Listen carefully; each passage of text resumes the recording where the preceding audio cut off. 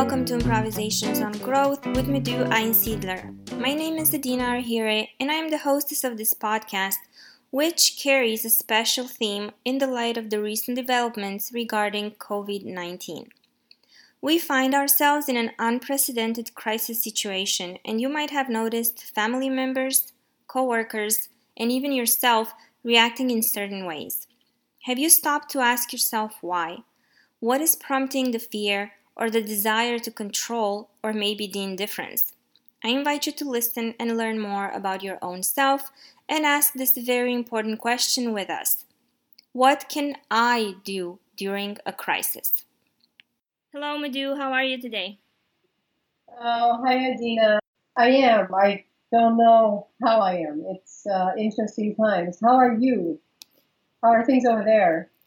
Pretty much in the same boat as far as not knowing how I am. So it's March the 14th, and as you know, I'm in South Florida, in west of Fort Lauderdale, and everything is about the coronavirus and the crisis here.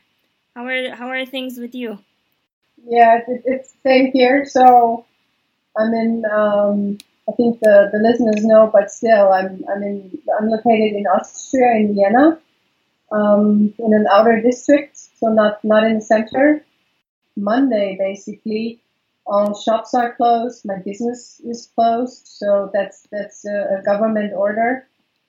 Besides supermarkets and pharmacies and everything, and banks and the post office, they're allowed to keep open, but everything else is closed. And I'm not supposed to visit my parents because they're over 65. So everybody over 65 is supposed to isolate themselves because they're the vulnerable group. And although I'm a coach, I know it's important to self-calm, and yet it is a challenge because the general atmosphere is, well, there's just a lot of uncertainty over here, and our government is doing a really good job in communicating, and I think they could not do anything better, how they communicate everything, and we have really good information, but yet this situation is so unusual. Even my parents, being in their mid-80s, have not experienced something similar before. And so it's a lot of uncertainty, and I can feel how it affects me. So how is it in the States, in Florida? I haven't seen necessarily people panicking, but I've noticed the various behaviors. They announced that the schools are going to be closed for next week, and then the following week is spring break. So for 2 weeks, the schools are going to be out, which I think it's a good decision. It's a sane decision. I haven't, like I said, I haven't seen people panicking, but I did notice various behaviors, and this is what prompted my desire to talk to you about this, because I was thinking we can maybe chat about what can I do in times of crisis. I know you were speaking about the government and the measures that the government has been taking, and I think here they've done a great job too. But then I was wondering, how about what each of us can do when we start feeling helpless, when we start feeling like we have no control, no power? Is there really anything that I can do in times of a crisis? And this is where I was thinking, I'm not an expert at this, but Madhu is. And for example, yesterday I went shopping, and people were hoarding on paper towels, not necessarily toilet paper, paper towels.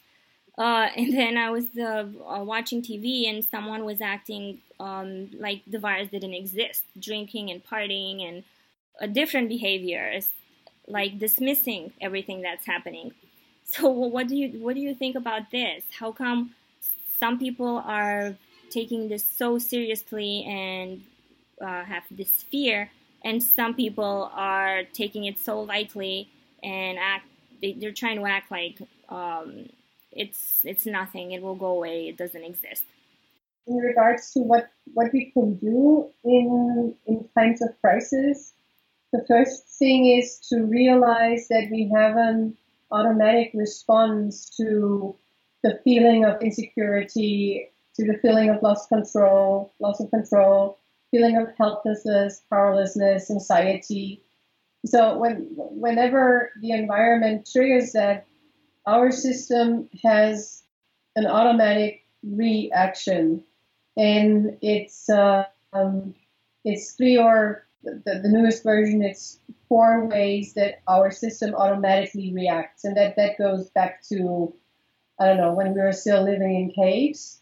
And the one, and through our socialization, we learn which of those different automatic reactions are our preferred ones.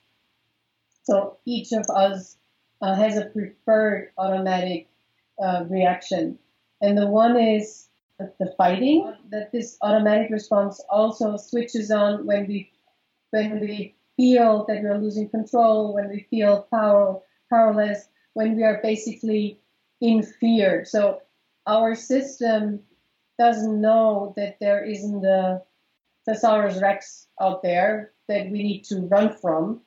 So, but what our system registers is there's a high level of anxiety and fear, and then it switches on the same response. And through our socializations, there is like a preferred one that was more helpful in our environment. That was more accepted in our environment. The way I'm filtering it is that if I go to the store and I buy tons of flour, that is really going to make me feel better and in control again. So if I open my pantry and I see 20 pounds of flour, somehow that makes me feel like I've regained the control. That's exactly what it is. But even though that's totally false? It's totally irrational, and which leads me back to the 4 automatic responses that we have, reactions that we have. So the one is fighting. A friend of mine, we were on the phone, and she told me that she was in the supermarket buying groceries, obviously, and queuing up at the cashier. She witnessed a scene where there was like this one woman having 1 pack of eggs, and in front of her was this guy, and in his shopping cart he had like 20 bags of eggs. And then what he did is he turned around and grabbed the 1 pack of egg from the woman and put it in his shopping cart. So, no. Like you mentioned, so you mentioned the flour, and he was like, I don't know, stocking up on eggs. I have no idea, but it's like the aggression. It's me against others.